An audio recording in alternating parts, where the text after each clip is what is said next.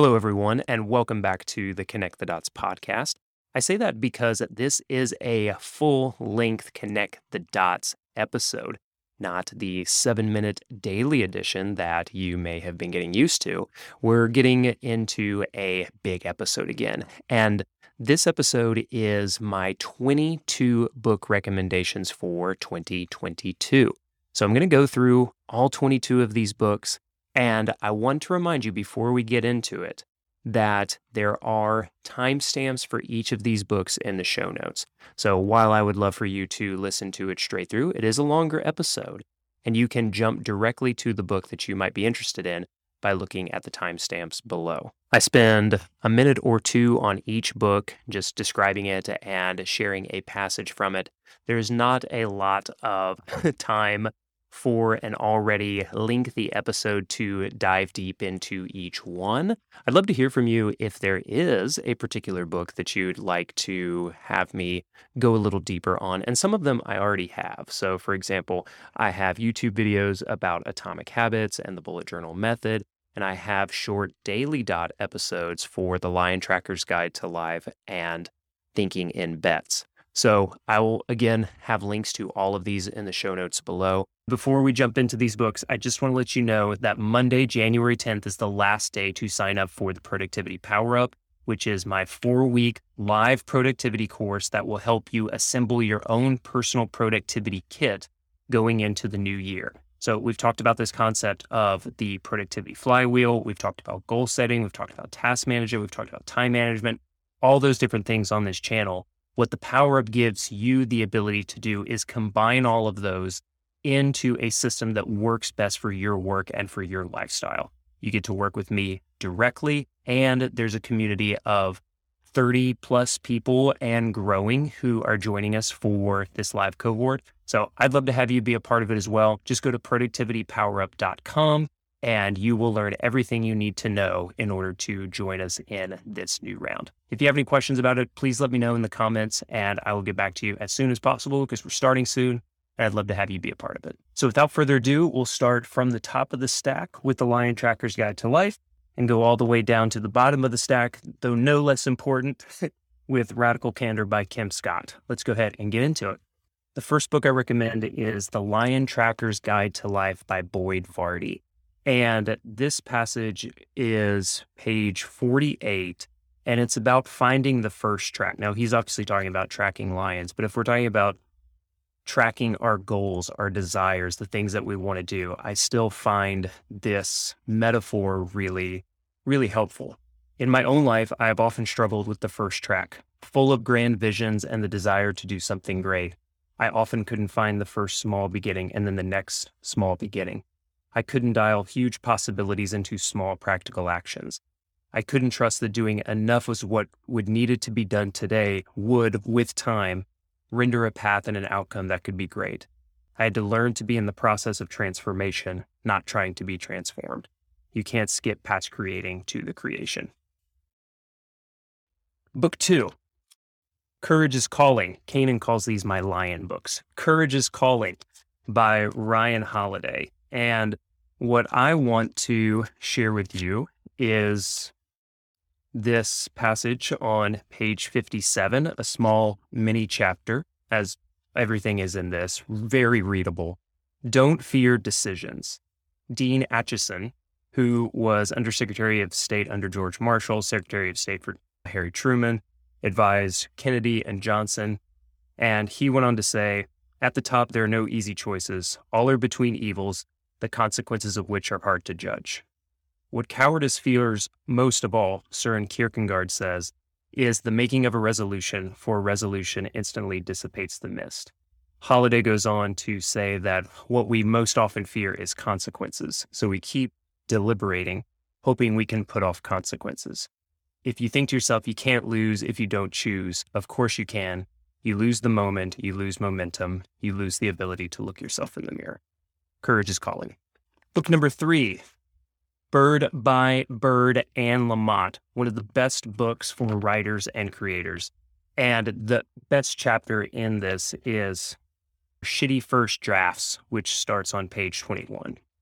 People tend to look at successful writers who are getting their books published and maybe even doing financially well, and think that they sit down at their desk every morning feeling like $1 million, feeling great about who they are and how much talent they have and what a great story they have to tell. That they take in a few deep breaths, push back their sleeves, roll their necks a few times to get all the creaks out, and dive in, typing fully formed passages as fast as a court reporter. But this is just the fantasy of the uninitiated. I know some very great writers who you love, who write beautifully, that have made a great deal of money, and not one of them sits down routinely feeling wildly enthusiastic and confident. So if you feel bad or not confident about writing your shitty first draft, just know you're in good company. So get off your ass and do it. Or get, onto the ass and do it. The Hero Within, Carol Pearson. I've been very much inspired by the hero's journey first described by Joseph Campbell, but this is a more modern description of it. And this is really early on, coming in hot on page 6. Many people put off their journeys expecting to be cared for, but in the contemporary world, this desire is thwarted. Most of us would like to count on being safe, but the world has a way of throwing us out of the secure nest. The result is we learn to fly or fall to the ground to try again. When the heroic journey was thought to be for special people only, the rest of us just found a secure niche and stayed there. Now we have no secure places in which to hide and be safe. In the contemporary world, if we do not choose to step out on our quest, it will come to get us. We are being thrust on the journey. Hero Within. There's so many things that I would like to say about each of these books, and maybe I'll do a deeper dive on some of them, but all I can do for you right now is recommend them and read a little bit to you and hope that some of it really resonates with you. This is Awareness, Anthony DeMello. Page 73, the chapter on labels. The important thing is not to know who I is or what I is. You'll never succeed. There are no words for it. Drop your theories. Don't seek the truth. Truth isn't something you search for. If you stop being opinionated, you would know. If you drop your labels, you would know. What do I mean by labels? Every label you can conceive of, except perhaps that of human being. I am a human being. Fair enough. Doesn't say very much. When you say, I am successful, that's crazy. Success is not part of the I. Success is something that comes and goes. It could be here today and gone tomorrow. That's not I. When you said I was a success, you were in error. You were plunged into darkness. You identified yourself with success. The same thing when you said, I'm a failure, a lawyer, a businessman. You know what's going to happen if you identify yourself with these things. You're going to cling to them. You're going to be worried that they may fall apart. And that's where your suffering comes in. When your illusions clash with reality, when your falsehoods clash with truth, then you have suffering. Awareness. Anthony DeMello. Shout out to Jeff Goins for giving me that book. I think that's actually his copy. How to Take Smart Notes by Zonke Ahrens. My favorite part in this rather academic book is on page 65 in the chapter, Become an Expert Instead of a Planner. Experts rely on embodied experience, which enables them to reach the state of virtuosity. There's no universal rule that could tell one upfront at which stage it would make sense to follow up on an idea, a possible contradiction or a footnote. To be able to become an expert, we need the freedom to make our own decisions and all the necessary mistakes that help us learn. Like bicycling, it can only be learned by doing it. All the advice in the world is keeping you from learning the very thing academia and writing is all about, gaining insight and making it public. How to Take Smart Notes. Bang. Loving What Is. This is a very deep book that has really helped me along with self-compassion. That would be like bonus number 23. I just did this list before I started reading self-compassion. But the whole basis of Byron Katie's The Work are these 4 questions. And these questions are things that when you have a thought in your mind that is really messing with you, ask these 4 questions. Is it true? Number 2, can you absolutely know that it's true? How do you react? What happens when you believe that thought? That's number 3. And then number 4, who would you be without the thought? There's a lot to unpack here. I recommend probably going to her website and learning more about these 4 questions. But anytime I think something that I'm really struggling with or something that I'm choosing to believe, even subconsciously, asking those 4 questions, is it true? Is it really true? Because oftentimes, I can't know that it's true. I'm assuming that it's true. And number 3, how do you react? What happens when you believe that thought? Normally, I feel bad. And then who would I be without the thought? I would usually be happy. Those 4 questions, Loving What Is, The Work, Byron Katie. The War of Art, Stephen Pressfield. One just super easy to read, very challenging, break through the blocks and win your inner creative battles. But it's about so much more than just creative battles. It's about anything that you feel stuck on, that you feel resistance for. This passage is about resistance and procrastination. Procrastination is the most common manifestation of resistance because it's the easiest to rationalize. We don't tell ourselves, I'm never going to write my symphony, or fill in the blank for whatever you're going to do.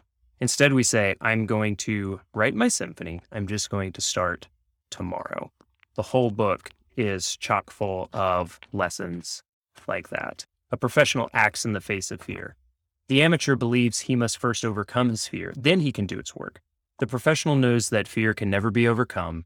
He knows there is no such thing as a fearless warrior or a dread-free artist. Get some. The War of Art. The World-Ending Fire by Wendell Berry, an essayist and poet in Kentucky. And a shout out to my uncle Dan Davis for turning me on to Wendell Berry many, many years ago. And this essay is called Why I Am Not Going to Buy a Computer. It was written in 1987. Get this. There's some great reasons behind this, but he writes with a pencil and maybe a typewriter. To make myself as plain as I can, I should give my standards for technological innovation in my own work. They are as follows. Number 1, the new tool should be cheaper than the one it replaces. Number 2, it should be at least as small in scale as the one it replaces. Keeping in mind, he writes with a pencil and paper. Number 3, it should be able to do work that is clearly and demonstrably better than the one it replaces. It should use less energy than the one it replaces. That's number 4. Number 5, if possible, it should use some form of solar energy, including that of the body. Number 6, it should be repairable by a person of ordinary intelligence, provided that he or she has the necessary tools. Number 7, it should be purchasable and repairable as near to the home as possible. Number 8, it should come from a small privately owned shop or store that will take it back for maintenance and repair. Number 9, it should not replace or disrupt anything good that already exists, and this includes family and community relationships. He goes on to say that I disbelieve and therefore strongly resent the assertion that I or anybody else could write better or more easily with a computer than with a pencil. I do not see why I should be scientific when somebody has used a computer to write work that is demonstrably better than Dante's, and when this better is demonstrably attributable to the use of a computer, then I will speak of computers with a more respectful tone of voice, though I still will not buy one. I love Wendell Berry.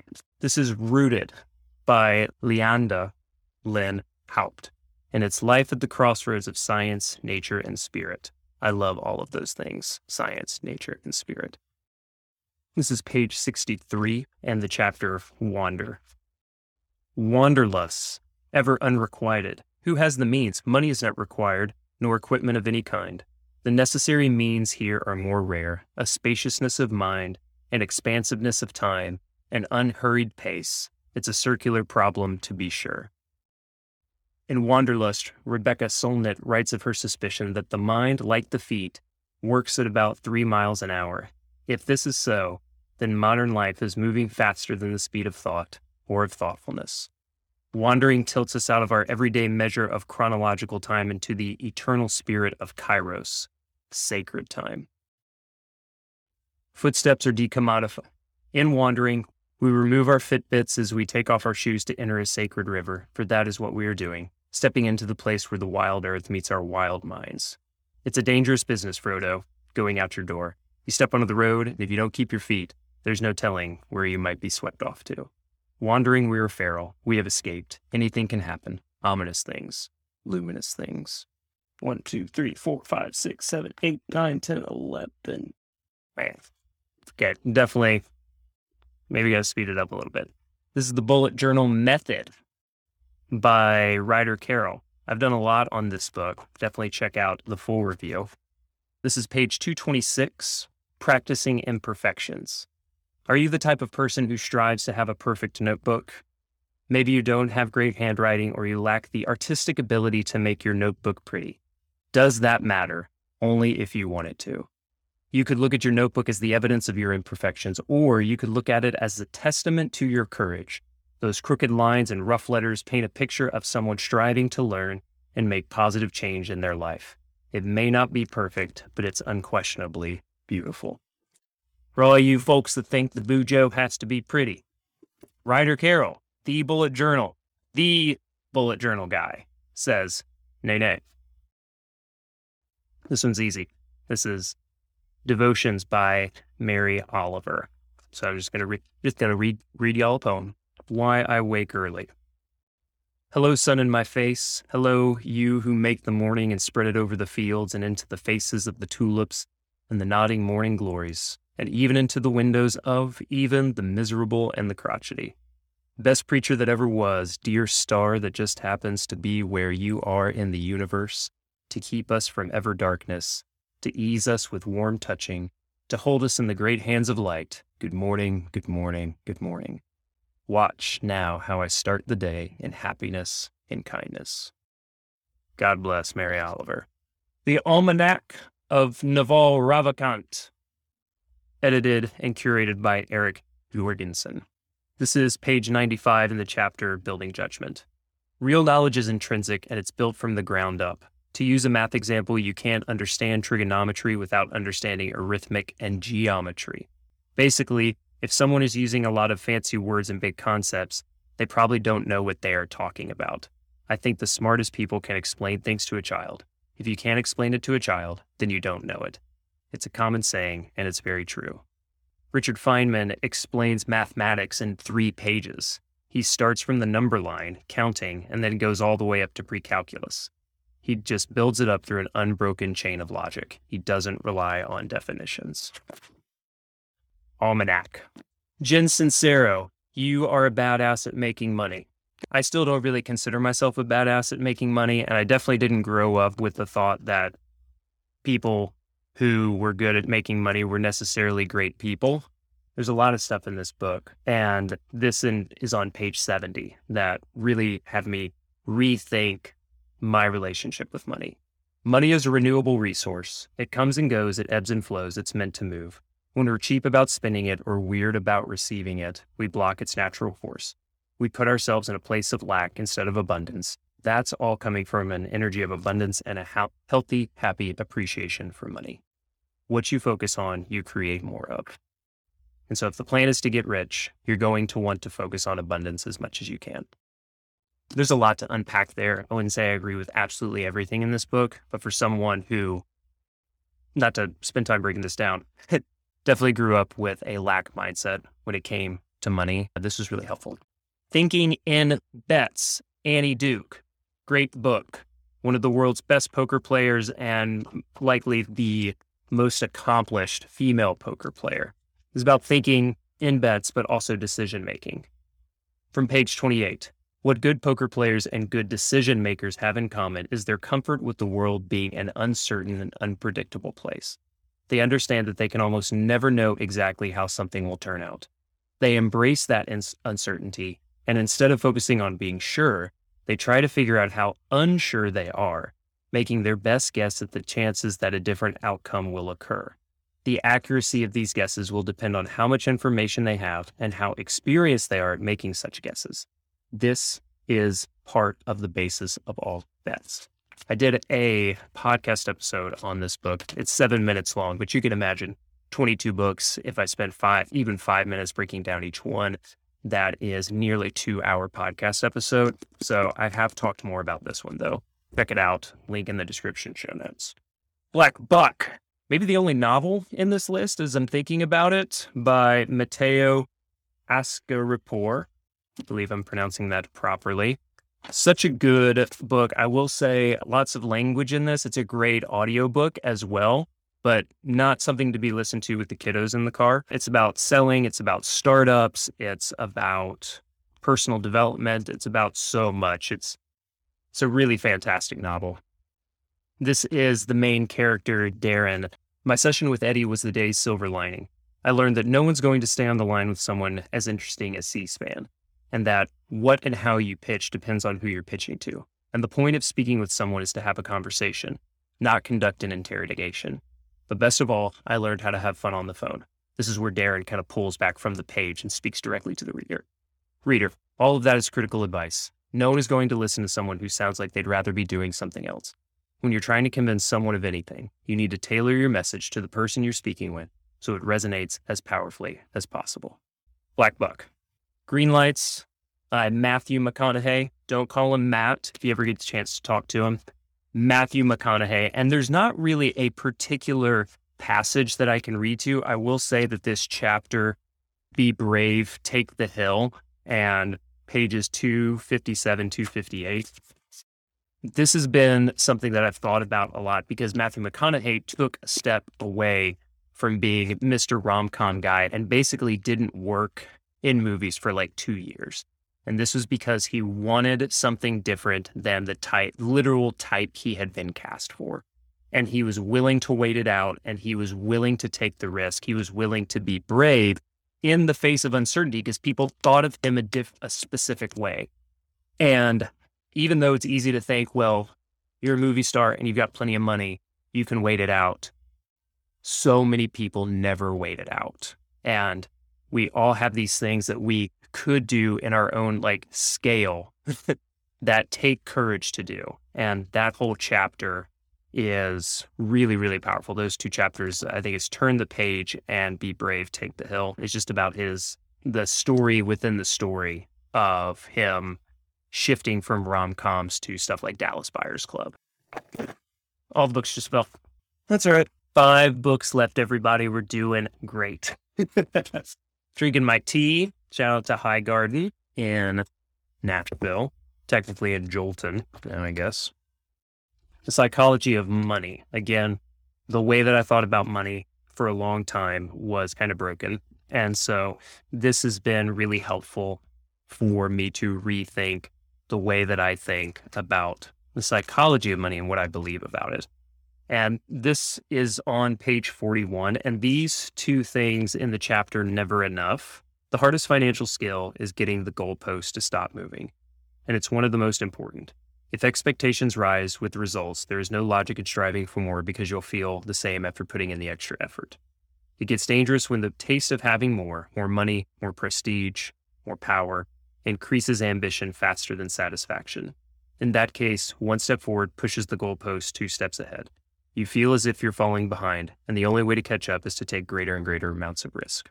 It goes on to also talk about social comparison and how basically you'd rather make $50,000 and be the richest guy on your street than make $150,000 but be the poorest person on your street. That is real.